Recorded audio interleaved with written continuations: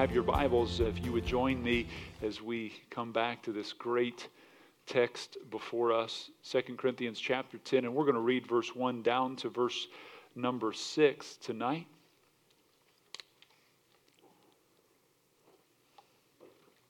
Second Corinthians 10.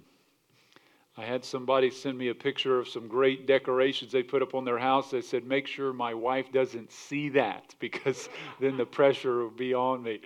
So, yeah, that's right. We stay away from Pennsylvania. We don't go that deep into the states right there, right? 2 Corinthians 10, let's read verse 1 down to verse number 6. It says, Now I, Paul, beseech you by the meekness and gentleness of Christ, who is in presence and base among you, but being absent and bold toward you, I beseech you that I may not be bold when I am present with that confidence wherewith I think to be bold against some which think of us as if we walked according to the flesh. For though we walk in the flesh, we do not war after the flesh. For the weapons of our warfare are not carnal, but mighty through God to the pulling down of strongholds, casting down imaginations, and everything that exalteth itself against the knowledge of God, and bringing into captivity every thought to the obedience of Christ, and having in a readiness to revenge all disobedience when your obedience is fulfilled. Father, we thank you for your word tonight. God, I pray that it would just flood our hearts with wisdom and understanding. We live in a world today that is fully opposed to the things of God, and we pray that you would grant us wisdom from your word to be able to navigate the spiritual warfare that we face and the false teachings and ideologies that will stand against the truth of Christ. Give us understanding, give us focus, and may we be doers of your word as we hear tonight what you would have for us. We ask it all in Jesus' name, and God's people said, Amen. You may be seated tonight. Well, though we refer to the book of 2 Corinthians as the second epistle of Paul to the church at Corinth, it's actually his fourth letter to the church at Corinth. He had written two other letters to the church at Corinth, which we do not have. Two were inspired. The other two, though written by Paul, God did not include in the canon of Scripture. Now, this is the most impersonal of all Paul's letters that he ever wrote. Though he loved the church at Corinth dearly, they were a church that caused him great grief. And if you have a child that perhaps has caused you great grief, though you love them much, you know the feeling of a spiritual father that Paul was to that church. This was a church that he started on his second missionary journey, according to Acts chapter 18. After a year and a half at Corinth, Paul went to Ephesus. He had stayed there for several weeks, then to Jerusalem briefly, back to Ephesus. While he was at the city of Ephesus, he wrote a letter according to 1 Corinthians chapter 5, verse 9, that we do not have. It was written to warn them about fornication that was going on in the church. In response to that first letter that we do not have, they came back with a lot of questions for Paul, and that was what you have as 1 Corinthians. 1 Corinthians is a letter in response to the questions posed by the believers there at Corinth. And if you remember, the city of Corinth was a very wicked city, very carnal, a hub of so much in the world at that time, and there was a lot of pagan teaching going on, a lot of sexual misconduct. To Corinthianize somebody was meant to go to bed with a prostitute. It was that kind of a carnal setting. So he had written in response to them. That's why he deals with a lot of topics in 1 Corinthians. He dealt with marriage, divorce, food sacrifice to idols, spiritual gifts, collection for the saints, speaking in tongues, a lot of those things. But in 1 Corinthians, is a response to those questions that they had, but it did not accomplish everything that he wanted to do and deal with there at the church. There were some people at the church at Corinth that were false teachers, Judaizers that were stirring people up against Paul, causing problems. And according to 2 Corinthians chapter 2, there was a what would be referred to as a painful visit that Paul made to the city of Corinth to visit the church. We don't know how long that visit was, but it was a very confrontational visit between Paul and some of these Judaizers.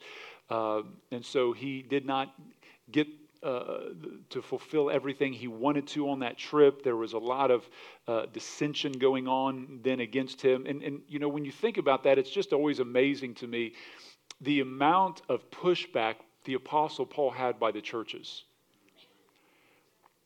Just consider that for a moment. The Apostle Paul was just slandered repeatedly by certain people in the church. And so returning to Ephesus, he sent another brief letter by Titus. This was his third letter. We don't have it. This was what has been referred to by theologians as the severe letter. 2 Corinthians 2, he refers to it. He says, "For out of much affliction and anguish of heart I wrote unto you with many tears, not that you should be grieved, but that you might know the love wherewith I have more abundantly unto you." Thankfully, many in the church did repent after he sent that strong letter, but the false teachers were still waging war against Paul.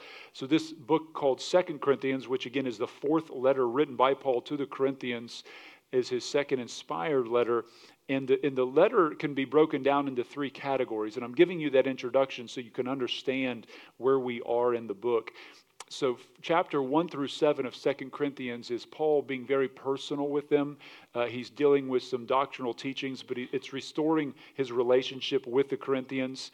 After that relationship has been restored, chapter 8 and 9, he moves into feeling comfortable enough to talk to them about sending the money that they had promised for the suffering saints in Jerusalem. So all of chapter 8 and 9 have to do with them sending a love offering to the suffering saints, basically a missions offering to those people that need help in Jerusalem. Then the last four chapters, chapter 10 through 13, there is a definite change of tone. His language changes. He becomes very confrontational. He becomes very direct. And he basically spends the last four chapters rebuking and seeking to ultimately annihilate the false teachers. He is not looking to keep them around. He is going after them in what could be called a war against false teachers. Some of the attacks that these false teachers were stirring up inside the church, they accused him of being fickle, that you could not depend upon him. Chapter 117, he talks about that in this book. They referred to him and said that he was an authoritarian, a dictator. Thirdly, not having proper credentials to minister, according to chapter 3. They say that he was fleshly. If you notice chapter 10, verse 2, we read the second half of verse number 2. It says, "Wherewith I think to be bold against some which think of us as if we walked according to the flesh." Some people were saying he's a carnal Christian. He's a fleshly Christian. I mean, isn't it crazy?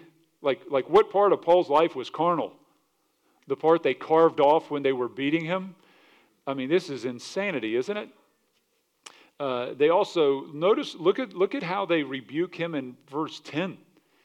This is what the false teachers at Corinth were saying about him as well. Verse 10, it says, "For his letters say they are weighty and powerful, but his bodily presence is weak and his speech contemptible." I mean, the man can't even preach well. His speech is like a child.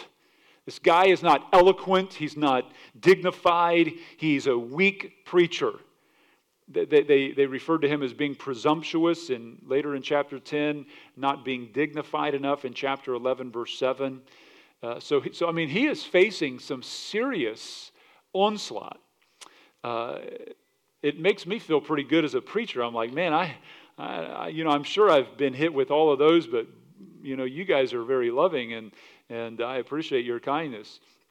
And if you say, "Preacher, you don't know what so-and-so said," well, I don't need to hear about it, okay? That's fine. Preacher don't need to know everything, amen? Amen, that's right. Yeah.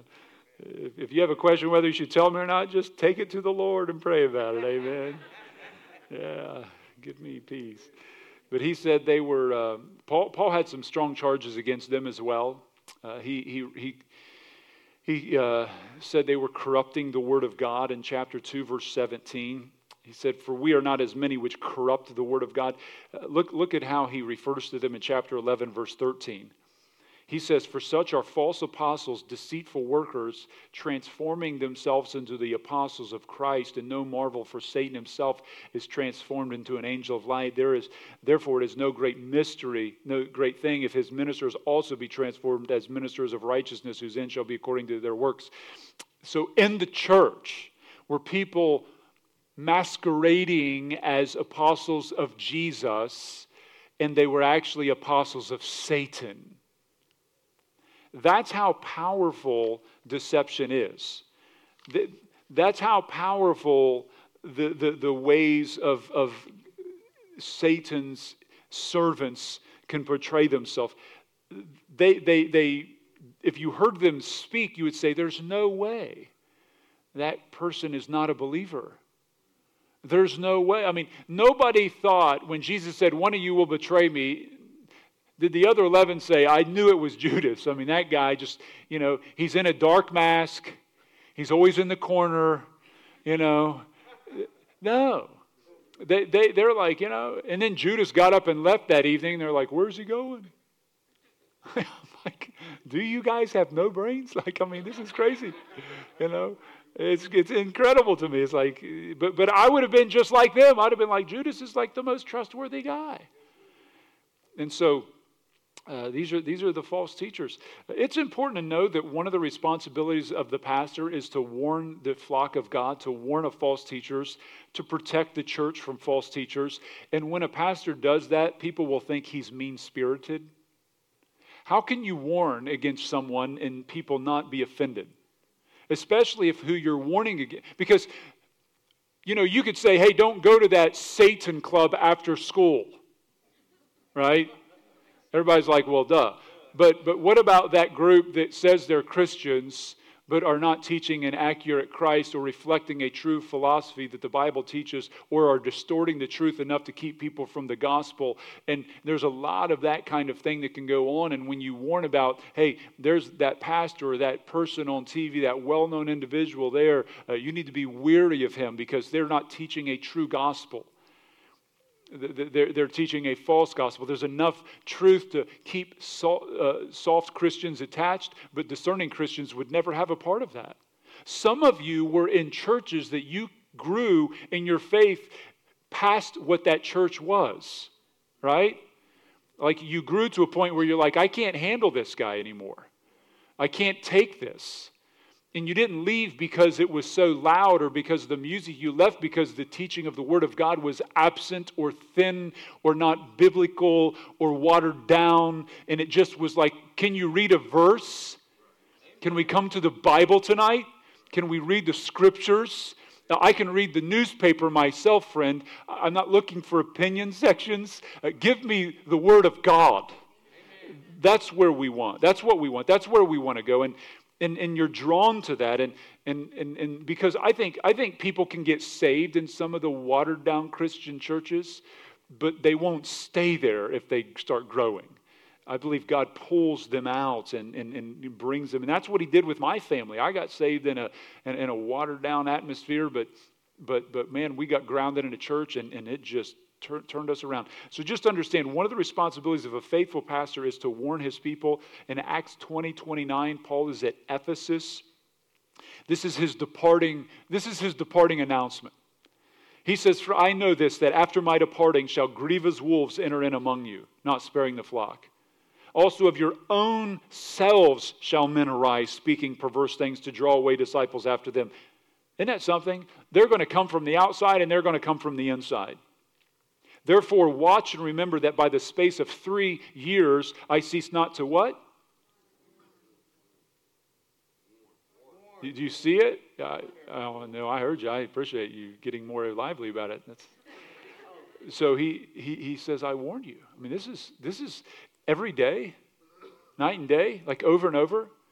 Let me ask you, if this was a problem in first century, this is around maybe 50 AD, 60 AD. Do you think it's a problem in 2023? Philippians 3:18, he says, "For many walk, of whom I have told you often, and now tell you even weeping, they're the enemies of the cross of Christ." I can tell you, the people he's warning them about were not people that were dressed up like Satan worshipers. They looked like Jesus followers. They were the ones that would be like, man, they're the ones that would come in and split a church in half. They're the ones who would come in and turn people after them. I remember one time we had a guy that came to this church for a while, and he began to, behind the scenes, get very disagreeable about certain things that we taught. He believed in what was known as perfected sanctification, that you could become sinless, basically. And that if you sinned, you would lose your salvation. And he hated the idea that you could, that he totally rejected the idea that salvation is eternally secured by God, but that we have to maintain good works to keep ourselves saved. And that's what he believed, that you had to maintain good works to keep yourself saved. And so he got everybody's email. We had a publication for membership of the church, and he got everybody's email on there and sent a video to everybody except myself and the staff. And so people were coming, and they thought we sponsored the video. And this guy's putting this stuff out, and so I got on that phone. I said, "Hey, we're going to have a conversation right here, buddy. This ain't how this thing's going to work. And I'm going to rebuke you publicly when I get up on Sunday morning."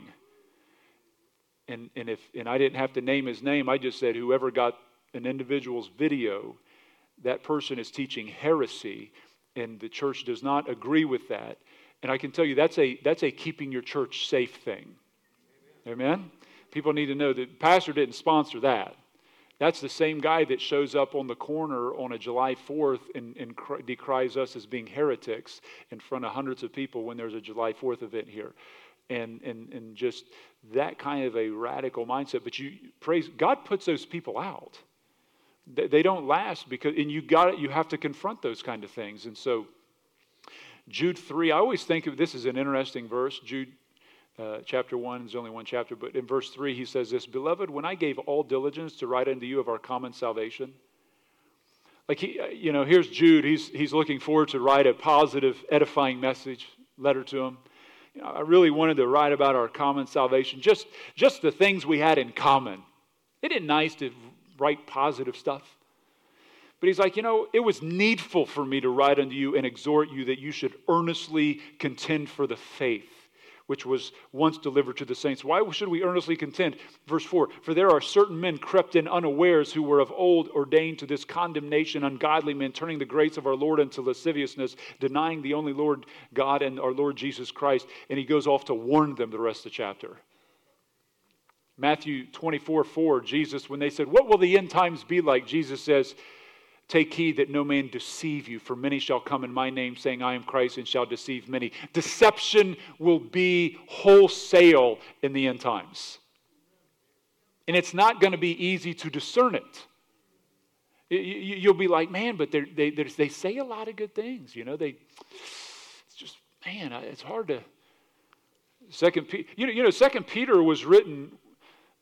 What Deuteronomy is to Moses, what 2 Timothy is to Paul, which was their last letters to those groups, is what 2 Peter is to the Apostle Peter. It is his last testament. And it's only 3 chapters long. Chapter 1, so what do you write when you're in a prison cell facing crucifixion?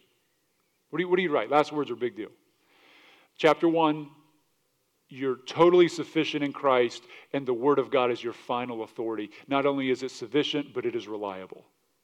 It's written by the Holy Spirit, not men. Chapter 2, the entire chapter, he writes about warning people of false teachers. The entire chapter. That's how big of a deal it was. Chapter 3, the Lord's coming back like a thief in the night, and you better be ready. The end. So, you think it's important to be warned of false teaching? Those are necessary elements.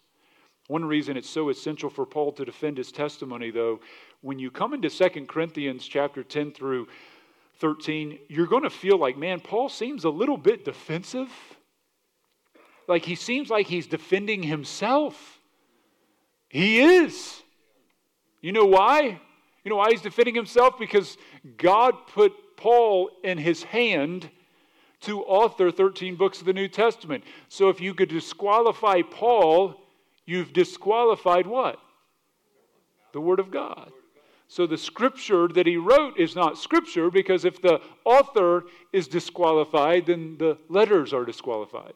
So Paul's like, he had to defend himself. It was a very uncomfortable thing. He says, I am a fool in glorying. That's what he calls himself. He's like, I'm made a fool in glorying. You have compelled me to do this. That's how he talks to him. He gets really intense. He's like, you have forced me into this. I didn't want to have to defend myself. I didn't want to get into all this stuff, but now you've compelled me. And he does this. So I lay all that as a foundation, because we're going to be spending 4 chapters, Paul assaulting false teachers. And if it was a big deal 2,000 years ago, friends, this is a big deal for us today. Because I'm telling you, we live in a world where if there's ever been a premium on Christians' discernment, it's today. And if there's ever been something Christianity's lacking in today, it's discernment. They cannot discern things. I hear Christians sometimes around the world, different places on different settings, they'll say things and I'm like, how do they come to that? Like, you ever feel that way? Like, I mean, they just can't even, it's like they just so blinded. They must have never, they just don't understand. And it breaks my heart. And so let's walk through 5 keys. 5 keys tonight to winning the spiritual warfare that we face in life. The first thing here is in verse number 1, we must follow Christ's example. Paul, now there's a turning of tone here. Verse 1, now I, Paul, myself. This is a statement of directing a conversation to a new topic. He just got done talking about finances. He's done talking about finances. He's getting into spiritual conversation here about spiritual warfare with these false teachers. He says, now I, Paul, beseech you by the meekness and gentleness of who? Yeah. So again, this is very personal. Now I, Paul, myself. This is me talking to you now, he says. And he extends a gracious offer, doesn't he? He says, I beseech you, I urge you, is the idea there, by the meekness and gentleness of Christ. You know, meekness is a word that means power under control. And the gentleness of Christ. The gentleness of Christ. Gentleness there is from a word that means like, I will not make demands upon you to owe me what you owed me. Like I'll be gentle and gracious and let it go. And he urges them with this kind of a spirit of humility. The culture of Corinth was extremely godless and prideful. Paul had, in chapter 1, confront them because of their infighting and divisions and schisms. And he rebukes them for this. And in chapter number 2, he says, because to them, whoever the greatest orator was got the greatest applause. You know, they were like, "Yay, you can speak well," and they'd have amphitheaters, and you know, it was just Corinth. I mean, this is what, and it fed their pride. Great debaters, great orators, and so how does Paul respond to this? 1 Corinthians chapter 2, it says, and I, brethren, when I came to you, came not in excellency of speech or of wisdom, declaring unto you the testimony of God. For I determined not to know anything among you save Jesus Christ and him crucified. He says, and I was with you in weakness and in fear and in much trembling, and my speech and preaching was not with enticing words of man's wisdom. Do you think Paul could have spoken in an elevated way? I mean, haven't we read 13 books of the New Testament that he wrote? He could definitely speak at a high level. He chose not to. And they literally use it against him. So in chapter 10, verse 10, they say his speech is contemptible. This guy can't speak well. It's like they're so blind. How do you deal with people who turn your spiritual virtues and attack you with them? What do you do when you act in a humble way and they use that against you? Isn't that painful? It's like, you know, I was being like Jesus and they like hit me for it. Now I don't want to be like Jesus anymore. I want to like be like Peter for a minute, you know. Or I'll make a cord of whip and drive them out, baby. You know, I want to. You've been there before, haven't you? Yes. And Paul highlights that he is only following the example of Christ. He says this, "Now I beseech you, brethren, by the meekness and gentleness of Christ." The meekness and gentleness of Christ was so powerful that the great apostle Peter writes about it in 1 Peter 2. He says, "For this is thankworthy if a man for conscience toward God endure grief, suffering wrongfully. For what glory is it if when you are buffeted for your faults, you shall take it patiently? But when you do well and suffer for it and you take it patiently, this is acceptable for God, with God. For even hereunto were you called, because Christ also suffered for us, leaving us an example to follow in his steps, who did no sin, neither was guile found in his mouth, who when he was reviled, he reviled not again." Is that easy to do? "When he suffered, he threatened not, but committed himself to him that judgeth righteously." And so if they felt Paul was weak and a weakling, then so was Jesus based on that standard. So that's why he says, I come to you in the meekness and gentleness of Christ. You want to call me weak? Then call Jesus weak. Because I'm only following his example. Yet as meek and gentle as Christ was, Jesus could also be a lion. Meekness doesn't mean the lion's dead, it just means the lion's tamed. It's the difference between the wild stallion running on the hillside under no control and one who is under the power of the reins. Jesus could contain himself. He wasn't a toddler. He was a man, right? Jesus was a man who could contain himself. But you press him far enough, and it's not that he lost his meekness. It's just you stirred up his righteous anger. And you don't want that unleashed. In Matthew 21, he makes a cord of whips, John 2, and runs them out of the temple. Which is an incredible thing because there would have been thousands of people there. Wouldn't you like to have seen that? Like a fly on the wall? It'd have been such a setting, everybody been like, yeah. Let me tell you, you wouldn't have felt like comfortable, like, hey, I'm going to go sit down and ask Jesus a bunch of questions after that. You'd have been like, this was pretty intense. Yeah, Jesus he's intense, and he had every right to be that way.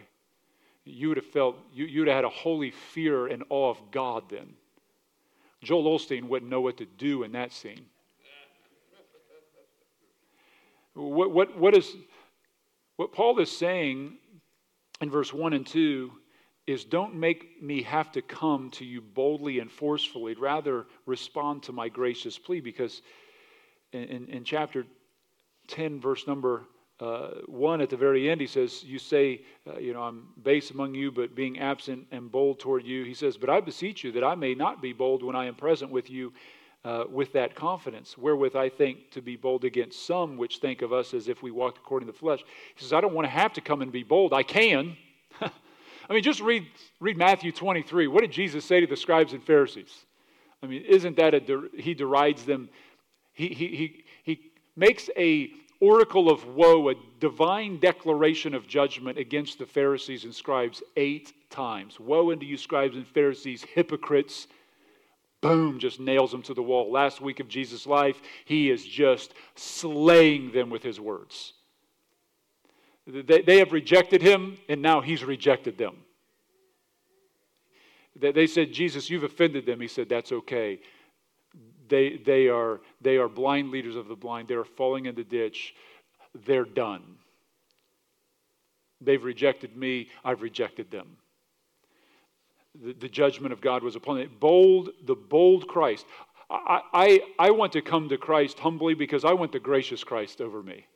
Amen. But listen, friend, you want to reject him? You want to mock his words? You want to disobey his truths? He can be bold. That's why the Bible says, fear the Lord, right? Humble yourselves under the mighty hand of God. Friend, when you are wronged, when someone has offended you, when something needs confronted, do you respond with gentleness and meekness as Christ did? I was reading Warren Wiersbe, and he said whenever he received a critical letter, he was a great old-time pastor. I know we even have a couple here at church. Lynn and Linda used to be part of his church. He was one of the great faithful men of God in our country of yesteryear. But he said he was a church of a couple thousand people and a big radio ministry. He said sometimes he would receive very, very harsh letters. And he had one lady in his church. She said, I heard you're going on vacation. He said, I am. She's like, the devil never goes on vacation. He said, there was a lot of things I wanted to say to her at that point. Like, I can tell, but he doesn't, he holds it back. But he says whenever he gets these negative letters and he feels like he wants to respond right away, he says he'll put them away and take time to pray, consider before he responds. And I think there would be a lot of wisdom in that today. If you ever get something that you're like, man, I just need to respond to that, and you're just fired up, take 24 hours and pray over that. Read 1 Peter chapter number 2, verse 19 through 23. Weep over the cross. Weep over the grace that Christ has shown you and I. And you'll probably come to that and say, you know what? If they knew me like Christ knew me, there's so much more they could have said. But I'm going to be gracious to them because he's been so gracious to me. Friends, in the midst of struggles in life, it's always better to respond slower than faster. How many less problems we would have. So first of all, respond like Christ. Secondly, recognize the intensity of the Christian conflict. Notice the language he uses here in verse 3 through 4. He says, for though we walk in the flesh, we do not, notice the word war after the flesh. For the weapons of our warfare are not carnal, but mighty through God, to the pulling down of strongholds. And then he goes in verse 5, casting down. Talks about in chapter 5, or verse number 5, bringing them into captivity. This is war language. This is intensity of the battle. It's important for all of us as Christians to understand the reality and intensity of the Christian life is a war. 1 Timothy 6:12, Paul writes, fight the good fight of faith, lay hold on eternal life. This is a battle. 2 Timothy 2:3 says, thou therefore endure hardness as a good soldier of Jesus Christ. Endure it.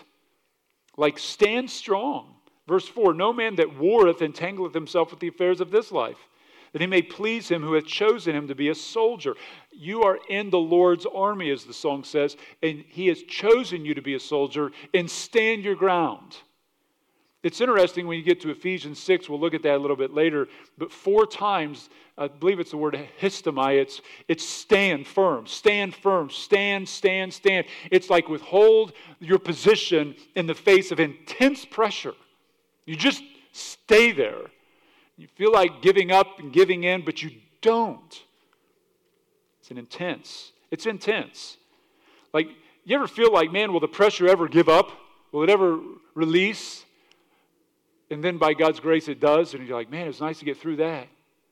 The storm kind of calms down. If Jesus put his disciples at least a couple times on purpose in the midst of a real storm that was life-threatening, do you think he'll ever allow us to go through those seasons to test our faith and to grow us? He wants to see how we will respond. Thirdly, not only recognize the intensity of the Christian conflict, but thirdly, recognize the spiritual nature of the war. Our opponent is not simply some physical person, but rather a spiritual war that we are involved in. Verse 3 says, we do not war after the flesh. We're not battling a physical opponent here. One writer says, the battlefields of history are strewn with the wreckage of courageous but ill-equipped soldiers. At the famous Battle of Little Bighorn, George Armstrong Custer recklessly led his men against a much larger force of Sioux and Cheyenne warriors. In the ensuing battle, his regiment was destroyed, and he and all 210 men under his immediate command were killed. When the Nazi Blitzkrieg rolled into Poland, a brigade of Polish cavalry gallantly but foolishly charged a formation of German tanks. The troopers' lances and swords were no match for the Panzer's cannons and machine guns, and they were all slaughtered. You need to understand who you're going up against so you don't use fleshly weapons in a spiritual conflict. That's why Ephesians 6:12 says, we wrestle not against flesh and blood. You thought it was physical? This is not a physical thing here, but against principalities, powers, against the rulers of darkness of this world, spiritual wickedness in high places. 4 different levels of a hierarchy in the spiritual realm that the believer fights against. This is a reality that so many people, I think, don't fully grasp. Number 4, we need to recognize not only the spiritual nature of the conflict, but recognize the spiritual weapons of war. He says in verse 4, "For the weapons of our warfare are not carnal," they're not physical, "but mighty through God to the pulling down of strongholds." We're not looking at physical weapons here. We don't need Peter's sword in the garden. We need Jesus' prayer in the garden. And notice what Paul calls the power of God in Romans 1. "I'm not ashamed of the gospel of Christ. It is the power of God." The Corinthians wanted Paul to dress the gospel in oratory skill. Really. Paul says, if I do that, I will have weakened it. I will have made it into an unsaving gospel because it's based on man's power, man's ability. It will make it impotent of its power. You must preach Christ crucified. You must preach sinners that are in the hands, as John Edwards said, of an angry God. He is a holy God who will dispense righteous judgment, and eternal hell awaits. They must repent, surrender their life to Christ as Lord. They must be saved. You can't alter the message. You can't make it weakened by man's skill. It doesn't need human philosophy. I remember when I was a younger Christian, I used to share the gospel, and I would say, the Bible says we've all, sinned and come short of the glory of God. But the good news is Jesus died for us. I wanted to skip over the sin part and the hell part so fast. I was so afraid to it was just an uncomfortable conversation. Now I will spend 95% of the time on getting the person lost. I won't even bring Jesus up until we've had a long conversation about. And when I go, if you don't know how to share the gospel, please, I don't mean this in any type of demeaning way. Please come to Foundations class, and you will sit down with me, and I will walk through and show you how I share the gospel. And if you're not saved, very good chance that you're going to understand clearly the gospel, and may God's grace would bring you to salvation. And if you have a friend that's not saved, you need to bring them to Foundations. Some of you have done that. We've had people saved week after week. God's just doing a great, great work. But you need to know how to do that. But this watered down gospel, let's all, and don't do this, I'm not telling you to do this, but people say, let's all stand and, just pray this with me. Jesus, I believe in you, and this is your word, and the Joel Osteen kind of prayer of salvation. And people don't even understand sin. They have no idea that Jesus is Lord. They don't even know. A Buddhist and Hindus will accept Jesus as easily as anyone. They'll toss him in the pile with all their 100,000 other gods. They don't even understand what the gospel is. Turn with me to Ephesians 6. Ephesians 6. I just want to, so the power of God, the weapons that we have start with the gospel. It is the power of God unto salvation. And I know you're familiar with Ephesians 6, so I'm just going to skim this, but highlight these things just to bring them to your mind. But Ephesians 6 gives us, in this 6th chapter epistle to Ephesus, which was the mother church to the other churches, Paul started the church. Timothy became a pastor there. And he says in verse 10, "Finally, my brethren, be strong in the Lord and in the power of his might." So you got to be strong in the Lord and not in your own power. Verse 11, "Put on the whole armor of God that you may be able to stand against the wiles, the schemes, the trickery, the deceits of the devil." It's his armor that allows you to be able to stand. Now, verse 12 tells us we don't wrestle against flesh and blood, but against those, and I listed those 4 different hierarchies as we read those just a minute ago. Verse 13, "Wherefore take unto you a few pieces of the armor of God." Is that right? The whole armor of God, that you may be able to notice. I believe it's ehistomai in the Greek, withstand in the evil day, and having done all to stand, verse 14, stand therefore. Stand's also mentioned in verse 11. This is soldier language. Now, what are these pieces of armor that are so necessary? The first one is in verse 14. Stand therefore, having your loins girt about with truth, and have on the breastplate of righteousness. So the belt of truth is the first. The belt was what held the tunic in, and it's really what held everything together. The breastplate would be locked in. You had your sword. All of that. If with this piece of cloth, the hole was cut out, basically brought over top of them. They would take that, they would tuck it into even the belt so that they could move and run, and it was what really kept everything together. So the belt of truth is the Word of God. It's the truth of God. No Christian will ever win without the truth of God's Word. Secondly, he says you need to have the breastplate of righteousness. You need to have that on. One of the places the enemy would seek to defeat Roman soldiers is by piercing their vital organs. We have several police officers in our church. We're so thankful for you. Really appreciate the work you do. Definitely underappreciated. But these guys are wearing vests that they don't wear vests over their legs.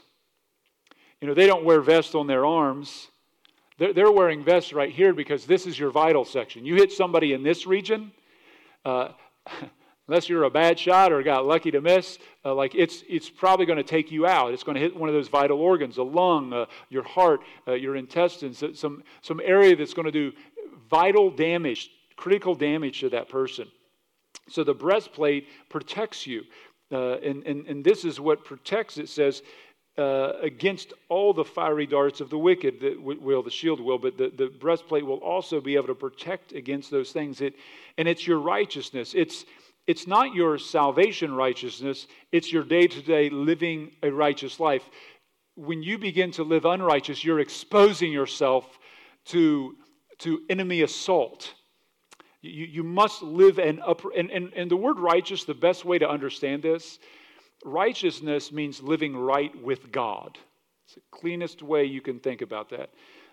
The next piece of armor are the shoes of the gospel of peace in verse number 15, and your feet shod with the preparation of the gospel of peace. Now listen, you could be a great fighter. I mean, say you're battling Mike Tyson, probably one of the toughest guys ever. But if he had like a nail in his foot, as tough as he is, he would be in a bad shape. There's a lot of guys that could really do some harm to him if he was not able to, because there's a lot of parts of your body you could hurt, but if you hurt a person's foot, so your feet need to be protected, right? They need to be ready. They need to be protected. And it allowed them to march, to climb, to protect them. And the gospel not only allows them to advance, but also the preparation is the idea that you would be able to gain ground, that you could move forward, that you were not bumbling around on your feet. So you need to be shod with that. And that's why in Romans chapter 10 it says, how beautiful are the feet of them that preach the gospel of peace and bring glad tidings. You need to have that preparation in your heart that you can share that message. Because again, the gospel, the Romans 1:16, it is the power of God unto salvation. I'm somewhat amazed at times the number of Christians that are not able or ready to share their faith. If there's one thing that you need to know, it is, how do I bring people the gospel? What would I say if somebody today asked me, how do you get to heaven? Would you be ready to share the gospel with them? You need to do that. You need to prepare yourself in that way as fast and as capable as you can. Number 4 piece of armor is the shield of faith. Verse 16 says, and above all, taking the shield of faith, wherewith ye shall be able to quench all the fiery darts of the wicked. This was back then they would take arrows, dip them in pitch, shoot them, set them on fire, and shoot them at their enemy. And so here you see that it's not one fiery dart, but there's many fiery darts the enemy shoots. And these shields were large shields. They could actually lock them together with other people over top of them and inside of them. So it's like coming together as well. But that faith is necessary. You must believe God. You must have a strong faith. And our faith in God increases when we learn the Word of God. Romans 1:17 says faith comes by hearing the Word of God. But it also comes, James chapter 1, when we endure through trials. As you look back, you're like, man, God has shown up in my life and He's done this. And so our faith is a massive way, because Satan's going to shoot at you to try to get you to doubt God, to be like the Israelites in the wilderness. Don't fall for those deceptions. A fifth piece of armor is the helmet of salvation. Verse number 17, and take the helmet of salvation. The helmet of salvation, he's talking to Christians here, so we know he's not saying you need to be saved, but rather the helmet of salvation is the idea that you need to take hold of the certainty and assurance of your salvation. You know, there are two ways Satan attacks our salvation: discouragement and with doubt. First, he points to our shortcomings, faults, and failures, tells us we could be a no good, unworthy Christian. You're not worthy to come to church, unworthy to serve God. He will want to discourage you by pointing out the failures of your life, making you feel unworthy. Anybody ever felt like that in your life, where I just don't feel worthy? And he will beat you up with that. I've talked to people who grew up in maybe a legalistic system, and they just put such law upon themselves. And you just need to understand this. If this is your life, let me just give you something, and I don't have time to expand on it too much, but if this is your life, and there's sometimes you're like, man, I just made a monster mistake in my life, and there's a big old faith act in my life, you know, and this is typical life, but then you had some down points, you had some up points, and as you go along there, let me ask you a question. How does God remember you? You know how man usually does it? If this is a plan of our life, we're usually like, you know, this person's done all these things. But God doesn't do that. When you get to the book of Hebrews 11, you know what He does? He highlights all the top tier things the person does. In the eternal record of God's Word, the way He eulogizes people is by highlighting all the wonderful things they did. It's incredible. I mean, Abraham was a mess. I spent 2 years preaching through Exodus, 2 years going through Genesis, and I'm like, man, these guys are, their lives, I feel so much better in life right now. You know, I feel like, you know, these guys are so human. They're so much like us. But they did some monstrosities sometimes. I mean, there's some things that's like, whoa, like that's intense. Abraham, it's not your sister, it's your wife. But I could say, yeah, but that's really a lie and you're scared. Do you not care that they took her? Where's your manliness? And then your son goes off and does the same thing. And then you slept with Hagar. What are you thinking? Like Jacob, what, were you so drunk you slept with Leah? She's not even good looking. Like, what are you doing? No, geez, I should have said that. I don't know where that came from. So, yeah, rewind. These are things, but you know, God comes along and He says, you know, boom, boom, boom, boom. So I just want you to know, if you were looking at your life, Satan's wanting to point out everything down here.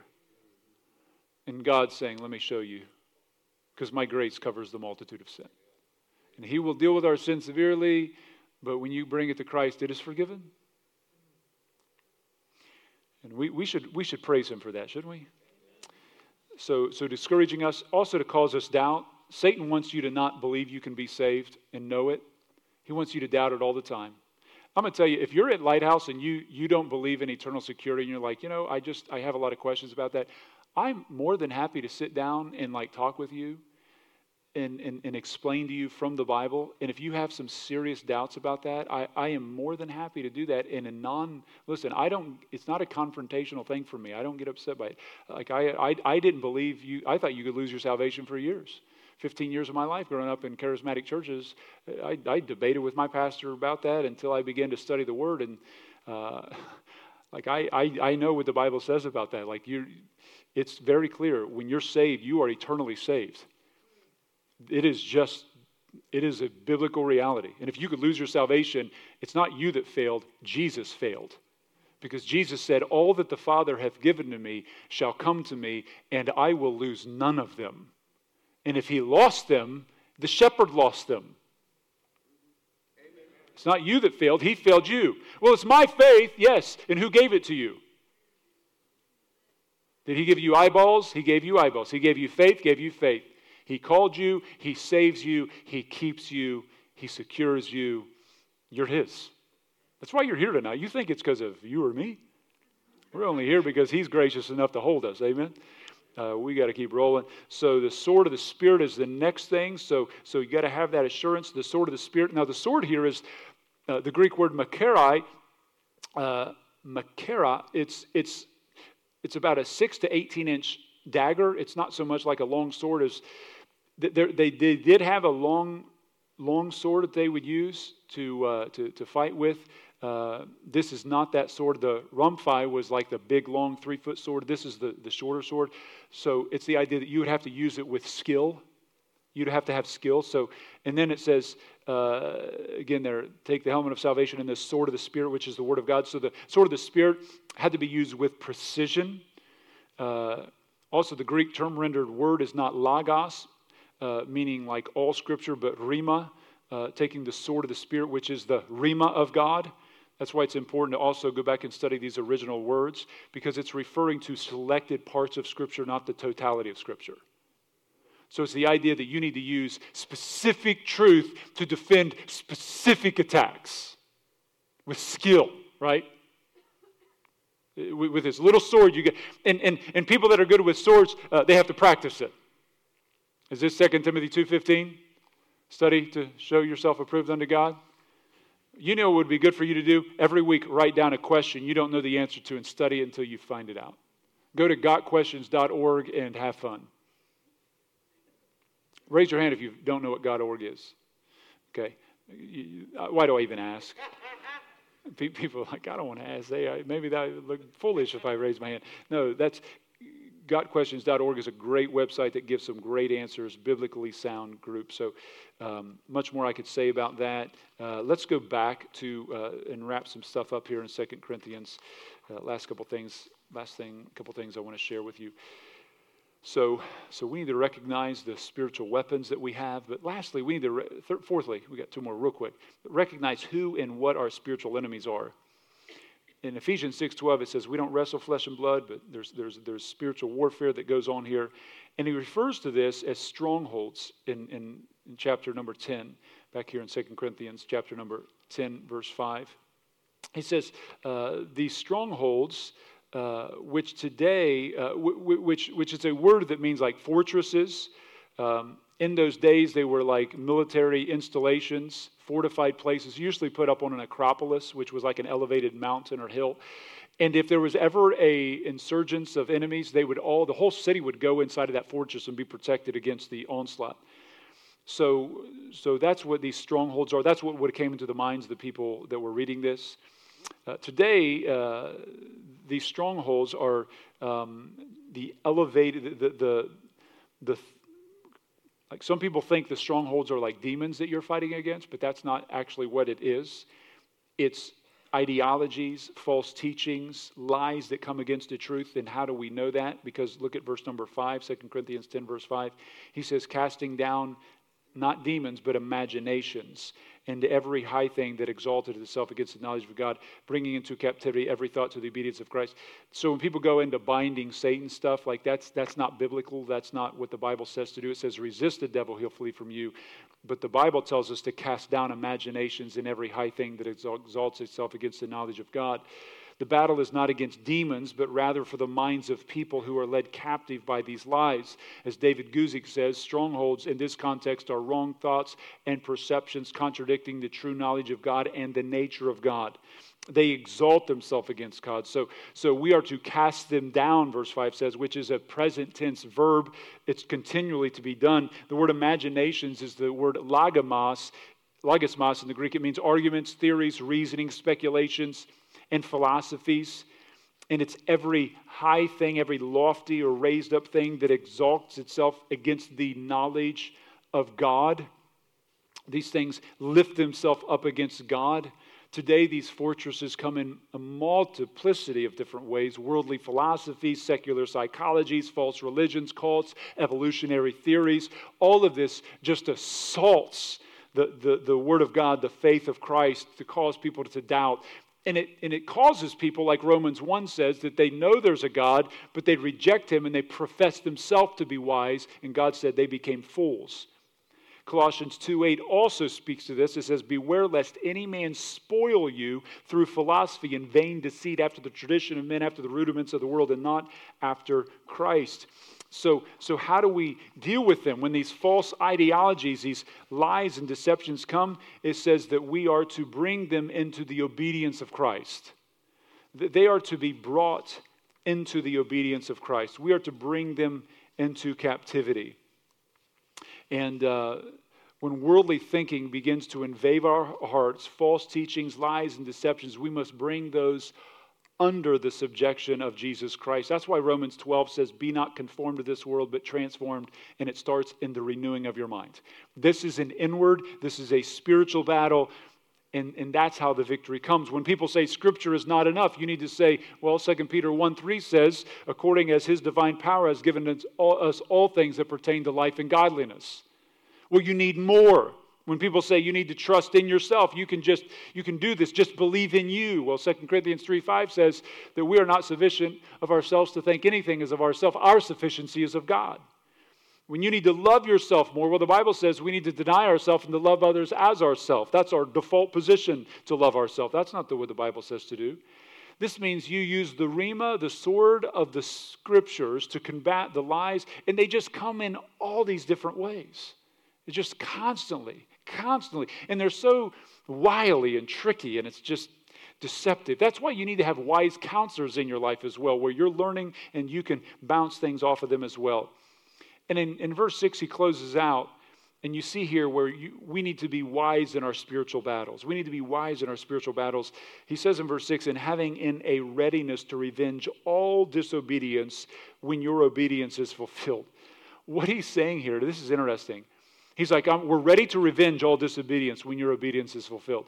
But instead of like coming against the whole church, he's like, I'm going to come to you in the gentleness and meekness of Christ. I'm going to pour out these truths to you, and I'm going to be patient because I'm going to see how you respond in obedience. And the ones who respond, I know they're the true ones, and then that leaves me the ones I need to target.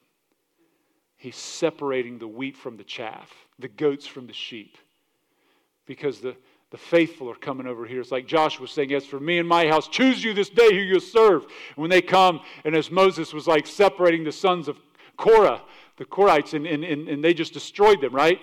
This is literally what Paul's doing in verse 6. He's separating them. He's like, we're ready to bring vengeance on this situation, but we're going to be patient. We're going to separate this.